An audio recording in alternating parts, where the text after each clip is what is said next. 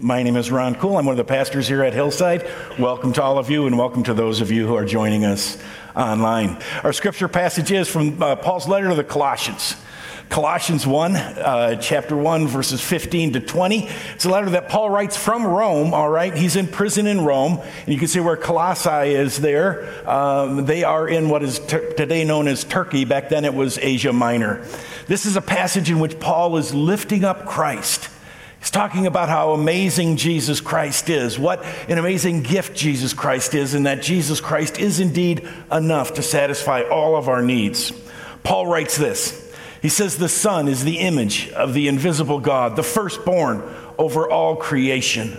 For in him all things were created, things in heaven and on earth, visible and invisible, whether thrones or powers or rulers or authorities, all things have been created through him and for him. He is before all things, and in him all things hold together. And he is the head of the body, the church. He is the beginning and the firstborn from among the dead, so that in everything he might have the supremacy. For God was pleased to have all his fullness dwell in him, and through him to reconcile to himself all things, whether things on earth or things in heaven, by making peace through his blood shed on the cross." This is the word of the Lord. Thanks be to God. Even though you might not recognize the term, or for some of you it may be outdated already, the situation, the problem that it addresses, that it names, is one that I think all of us can understand and relate to, at least at one time or another. The term I'm thinking of is FOMO. FOMO. If you don't know what it is, it's the fear of missing out. It's the fear of missing out, and it could be defined as this: a compulsive concern that one might miss an opportunity or satisfying event. And what it refers to is that sense that we sometimes have, maybe if you're younger, in college or high school, it's a Friday night and you've been busy all week, you're really tired, everybody else is going out, and you decide, no, I'm just going to relax. Smart move. But while you're home, you get filled with FOMO, with that fear of missing out. You wonder if this isn't the night that everybody has the time of their lives, if this isn't the night that whatever happens that's going to change everything, that everybody's going to talk about. That fear of missing out. It can happen in our work. Somebody's going to start a new company and they invite you to be a part of it. You think, I can't do that. I need stability.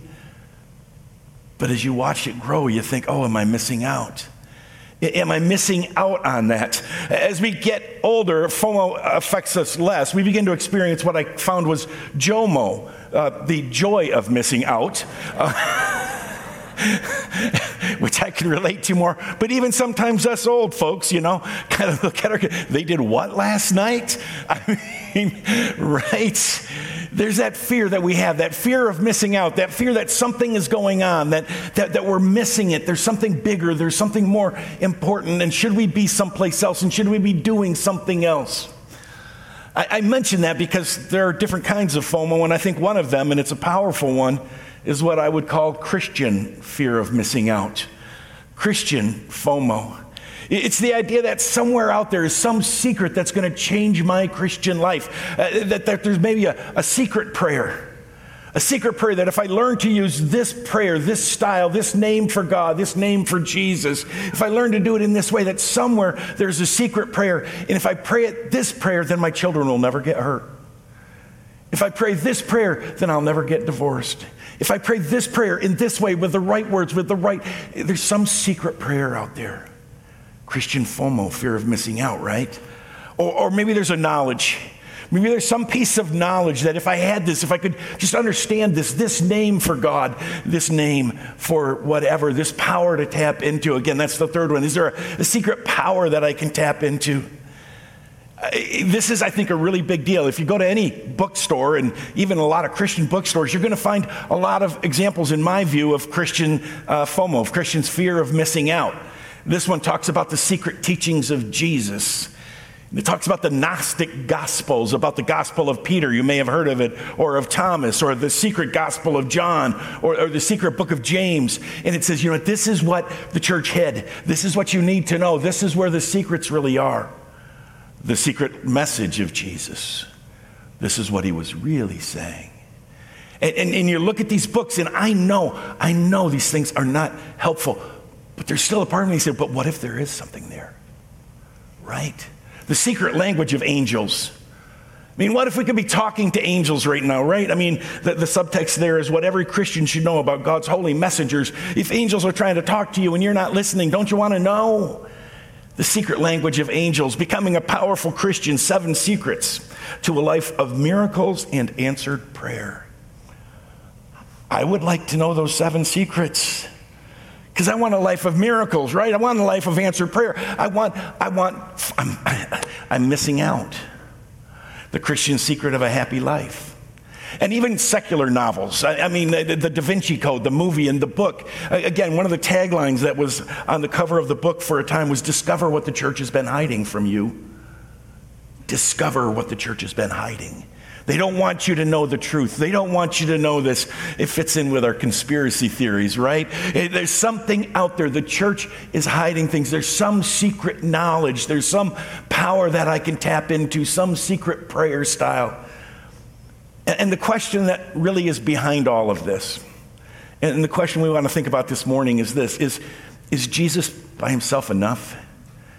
Is Jesus, his word, his death on the cross, his resurrection, is that really enough? Or is there something else? Is there a secret? Is there something that we're missing out on?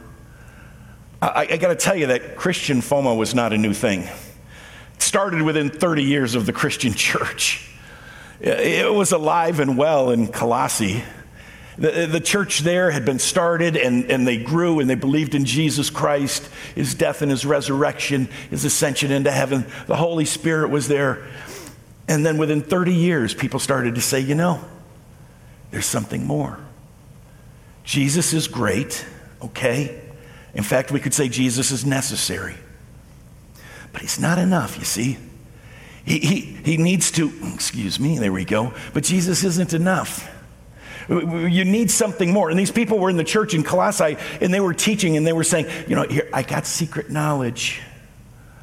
I've got Gnostic knowledge. Gnosis is knowledge. I got Gnostic knowledge. I got secret knowledge. I got secret powers. I've got secret ways to tap into the powers of the universe. And Jesus is good, but now I can take you to the next level. Now I can take you to a higher place. Somehow Paul hears about this all the way in Rome. Somehow Paul hears about this. And he gets frustrated. And I think he gets a little scared. Because Paul knows that Jesus is enough. Paul knows that anything added to Jesus is a problem, is wrong, and is unhelpful, and is ultimately going to draw us away from Christ himself. And so he writes Colossians primarily for this reason, because of Christian FOMO. Because these people were afraid of missing out, and they were listening to these other teachers, and they were saying, okay, where's the knowledge? Where's the prayer language? Where's the experience? Where's the power? How do we tap into it? And Paul wants to say, would you just relax? Because let me tell you this, Jesus Christ is enough. And Jesus alone is enough. And in those 6 verses we read, Paul tells us 4 things. 4 reasons why Jesus Christ is enough. As I said, he just sort of lifts Jesus up like you do a diamond, and it catches all of these amazing facets of who Jesus is. And so that's really what I want to do with you this morning, is just remind you that you don't have to go looking for some additional games or tricks or anything. Jesus Christ is enough. First thing that Paul says is Jesus shows us the fullness of God. He shows us who God is. Verse 15 of chapter 1. The Son is the image of the invisible God. And we could add the Son is the only image of the invisible God. The Bible makes clear that we can't see who God is. We can't see him. He lives in spirit and truth. And he is so holy and he is so bright. And if we could see him, all we'd see is just something that would sear our eyeballs. And we can't see him. But the Son, Jesus, unlike anybody else ever has. We've had people tell us about him. We've got stories throughout the Old Testament about who God is and about how God behaves. But now in Christ, we have seen God's face In Jesus Christ, we have seen God's heart. If you want to know the Father, you look at the Son. And if you say, well, yeah, it's partially right. Jesus shows us a partial picture of the Father. No, in verse 19, Paul says, no, all the fullness of God. Everything that God is was dwelling in Jesus Christ. And there's nothing more to be learned from secret knowledge, from secret testimonies, from secret meanings and messages, and all that junk you might be tempted to say is out there. It's not. Jesus shows us the fullness of God. Think about it this way. All right? This is why this is so important, what is so amazing. Imagine that you have to go see the boss. And it's not your boss. It's not your boss's boss, and it's not your boss's boss's boss. You work in a huge place, and this is your boss's boss's boss's boss's boss. You have never met the boss. You have never met this person. You don't know what they look like. Well, okay, you've seen pictures, so you have an idea of what they look like, at least when they are taking a portrait. But the one question, if you know you got to meet the boss, is this: what's the boss like? And not just what does he look like, but what is his heart like? How does he treat people? And do you have any idea why he wants to see me? Do you have any idea what it is? I'll tell you, if you are going to go see the boss's boss's boss's boss, if you're going to go see that head person and you don't know anything about him, you will be just knocking your knees together.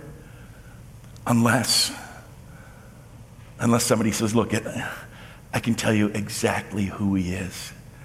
And that's what Jesus does. Jesus shows us who the Father is. He shows us that the Father is truth, but the Father is also grace. That the Father is love. That the Father's heart breaks for his broken people. That the Father's heart breaks so that we can come home. That the Father wants us to experience his love and his grace. Only Jesus can teach us that. Only Jesus teaches us that fully. God was pleased to have all his fullness dwelling, and Jesus shows us the fullness of God. Nobody else can, all right? Second, Jesus, and this is so much fun. We'll have fun with this one. Jesus is supreme over all creation.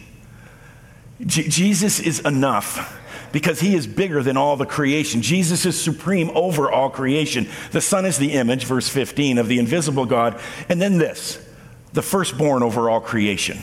Now, I want to stop here just for a minute, and it's a little bit of a detour, but I hope you'll find it worthwhile when we get done with it. But the Son is the firstborn over all creation. And what Paul intends to say there, I think, and it's carried out in the next verse, I'll show you that. It's not that Jesus was the firstborn like God created Jesus first and then the rest of creation. No, it's first in rank over all creation.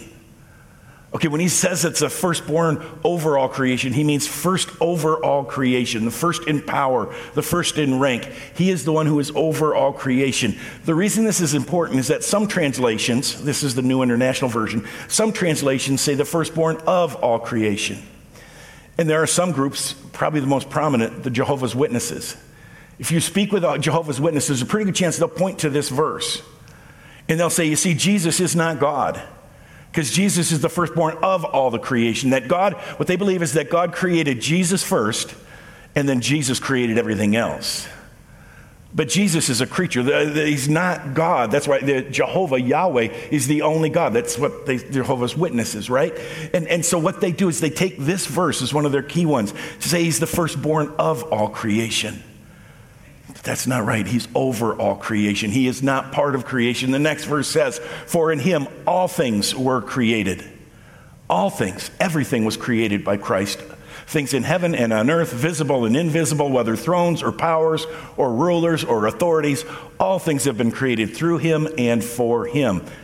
He is before all things, and in him all things hold together. Jesus is supreme over all creation. Okay, and I want to just, I did this a long time ago, hope long enough ago that you might have forgotten, but I want to just take a journey with you through space, okay? If you haven't forgotten, you'll love it, because this is just, to think about this. We kind of read those words, yep, Jesus created everything. Okay, great. Let's just think about Jesus holding all things together. Let's just think about all that he's holding together here, all right? And let's take a journey. We're going to go at the speed of light, so we need to know what that is. The speed of light is 186,000 miles per second. Okay? That's how fast we're going to travel. 186,000 miles per second, 670 million miles per hour, 16 trillion miles in a year. So at that speed, at the speed of light, how long does it take to go around the earth? You don't have to guess. It's under, just right about, a little bit over actually, 0.13 seconds. It's a distance of 24,901 miles. In less than a fifth of a second, you've gone around the whole earth. If you had a full second, you could go around the earth 7 times.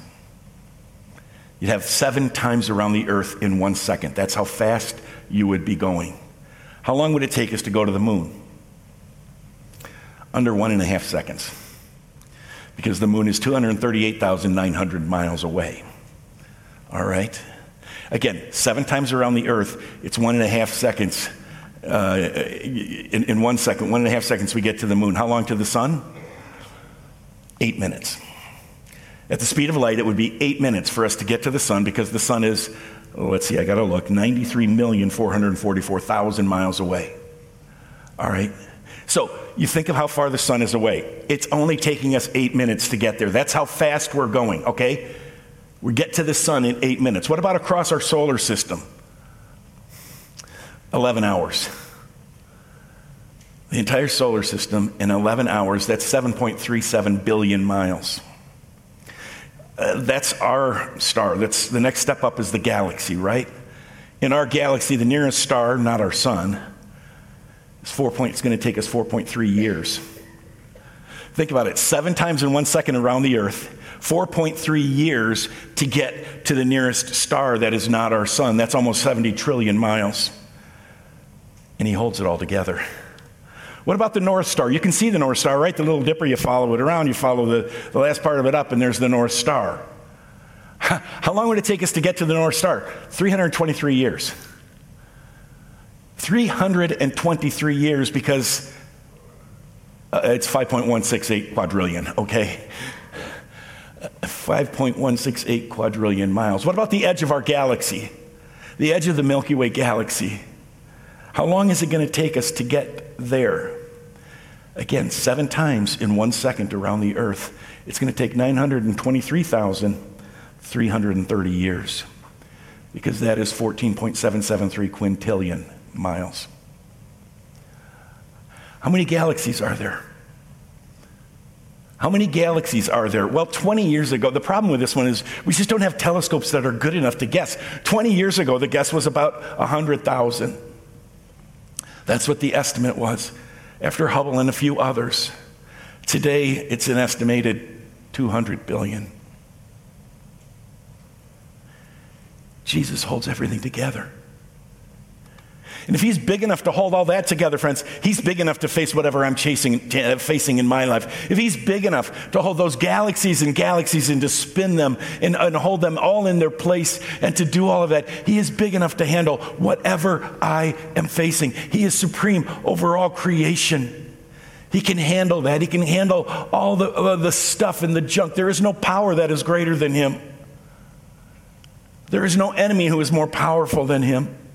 He created it all, and he still holds power over it all, and he still holds it all together, and he can handle anything that comes our way. Now, I don't know why he doesn't always handle it the way I want him to in my time frame, but I know he can. I know he's big enough.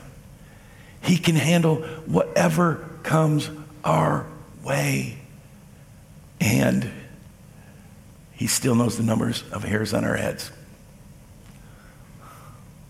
I thought about going the other way into neutrons and protons and all that stuff, but I thought you can do that in your own head or find somebody else who's probably done that. But Jesus, think about that. I mean, he's really smart, right? He holds everything together, but he also knows about me. He knows me better than I know me. He is the one who holds it all together. So he's supreme over creation, shows us the fullness of God. He's the head of the church, all right? He is the head of the church. Verse 18, he is the head of the body, the church. And Paul, I think, identifies 2 things that this means. The first is really important for us because sometimes we in the church forget what we really have to give to people. But Jesus is the head of the church means that he's the source of life in the church. Okay, this is thinking about the word head, and the Greek can be both, but like the head of a river, right?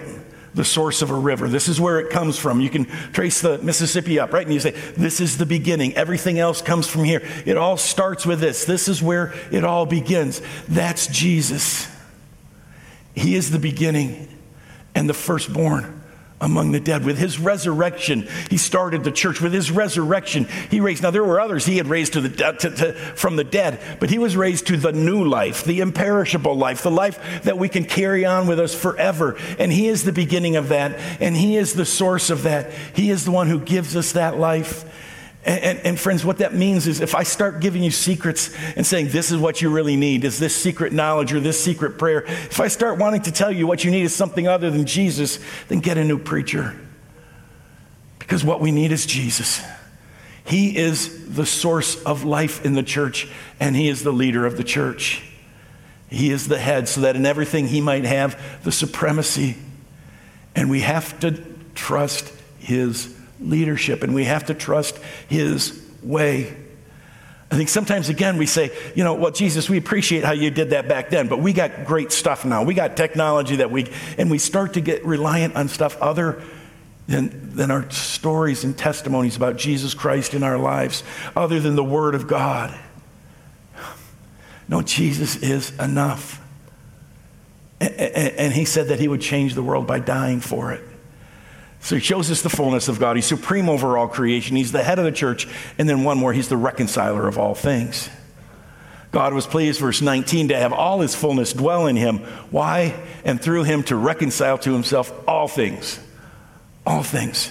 Whether things on earth or things in heaven, by making peace through his blood shed on the cross. Jesus Christ is the one who reconciles all things by the power of his blood. It begins with him reconciling us to the Father, with him washing away our sins, with him giving us his righteousness. And he restores us in that relationship with the Father, and that is the first thing that we all need, the most important thing that we all need. We reconcile through the Father, through the blood of Jesus Christ. He reconciles us to each other. And this is one we need to keep working on, friends. He reconciles us to each other, to break down those barriers and those things that so often, the ageism that sometimes defines us and says, well, you're old, you don't understand me. You're young, you don't understand me. I'm black, you're white. And those things, we have to continue to be committed to reconciliation. But I think it's interesting to recognize and think about, he reconciles all things. All things. He reconciles, I don't know what the mountains are going to look like when they're reconciled. But someday they will be. I can't imagine they'll get more beautiful, but maybe they will. Isaiah saw this day and he said this: the wolf will live with the lamb, the leopard will die down with the goat, the calf and the lion and the yearling together, and a little child will lead them. He's going to reconcile creation itself. It's somebody asking me this week, not with much seriousness, but whether Jesus died for their dog. And I said, I don't really know, and I don't. But this makes me wonder, right? If he's going to reconcile all things, I suppose dog needs reconciliation too. He makes all things new, and he does it through his blood. He does this by making peace through his blood shed on the cross. Friends, he's the only one who can make you new. He's the only one who can change your heart. He's the only one who can change my heart. He's the only one who can wash away my sins. It is his blood. So those four things, Jesus shows us the fullness of God. He's supreme over creation. He created all things. He made all things. He holds all things together. He reconciles all things. He's the head of the church, the reconciler of all things. Jesus is enough. Let's wrap it up. What difference does it make? First of all, I want to just give you permission to please. You don't need to have Christian FOMO. Jesus is enough. All right, you don't need to go into a bookstore and say, if I don't read this book, my life will not be. No, read Jesus. Listen to Jesus. Do we have enough of Jesus? No, we can all grow deeper in Christ. If the book tells us how to grow deeper in Christ, then it's giving us the Christian life, okay? But it's Christian. We don't have to sit there and always wonder if there's a lot more we're supposed to discover. It's Jesus, and he's more than we'll ever understand. But he is enough. We need to make sure, second, that he has the number one place in our lives. There's nothing else that can give you life. There's nothing else that can give you peace. There's nobody else who can give you joy. There's nobody else who can give you security. We do so much looking for things and wanting something else to satisfy us. But it's Jesus and Jesus alone, and we can trust him at all times and in all places because he is enough. If you're in one of those ditches right now, if you're in a depression, if you're in a bad marriage, if you're struggling with your kids and wondering about that, I don't know why Jesus doesn't change all those things right now, but I know this. He can, and one day he will. I know it's not for lack of power or love, because Jesus is enough. And when we trust him, when we put our lives in his hands, we will see that he is faithful and so, so good. Let's pray together. Father, sometimes we fear that we're missing out. We feel like it should be better, that our lives should go more smoothly, that our prayers should be more answered, that our pain should be less, that we should be new, quicker. We should be changed. Father, remind us that you are God and Jesus is our Lord. Our brother is also our Lord, and that he is enough. And in your time, he will make all things new. And so, Father, please open up our hearts to see your goodness and your faithfulness that is running after us. We pray this in Jesus' name. Amen.